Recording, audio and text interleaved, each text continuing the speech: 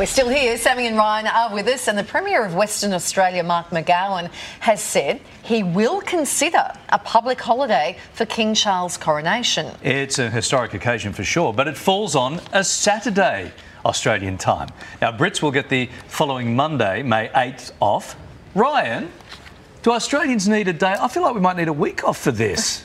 Yeah, I was going to say, I don't know if we need a day off, but I think we certainly want one. But I think it's a good excuse. Why not? We had the Queen's birthday, which I believe wasn't even on the Queen's birthday and was a different weekend in depending which state in Australia you live in. So it feels like we've always been a bit flexible with the rules and making it work for us. So I don't see why this couldn't be another example. But one thing to keep in mind, I feel like there's always, should Australia become a republic chat, the best promotion, the best slogan that people wanting to stay a part of the Commonwealth is to promote these days off, because that's what will get people voting for it, I reckon. Holidays, right. So WA considering May 8 as a public holiday, what do you think? Well, I mean, look, it is a momentous occasion, the crowning of a new king. I understand it's a big deal. For me personally, the royal family has no relevance to my life or community, so I don't care.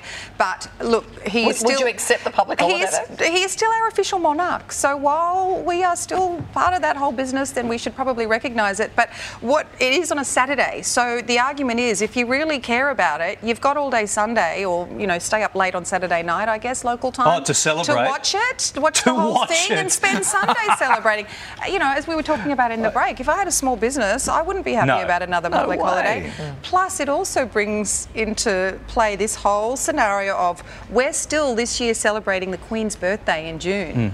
So what happens now? Will we be celebrating the King's birthday in November?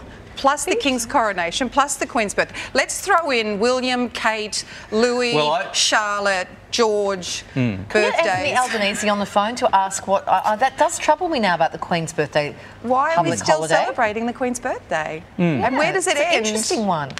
Yeah. I still like to take a day off to celebrate the anniversary of Prince Harry naked in Vegas playing billiards. That's a good one. It's still triggering for me. And Harry and Meghan's wedding. I know Kylie watches that on repeat every year in slow-mo.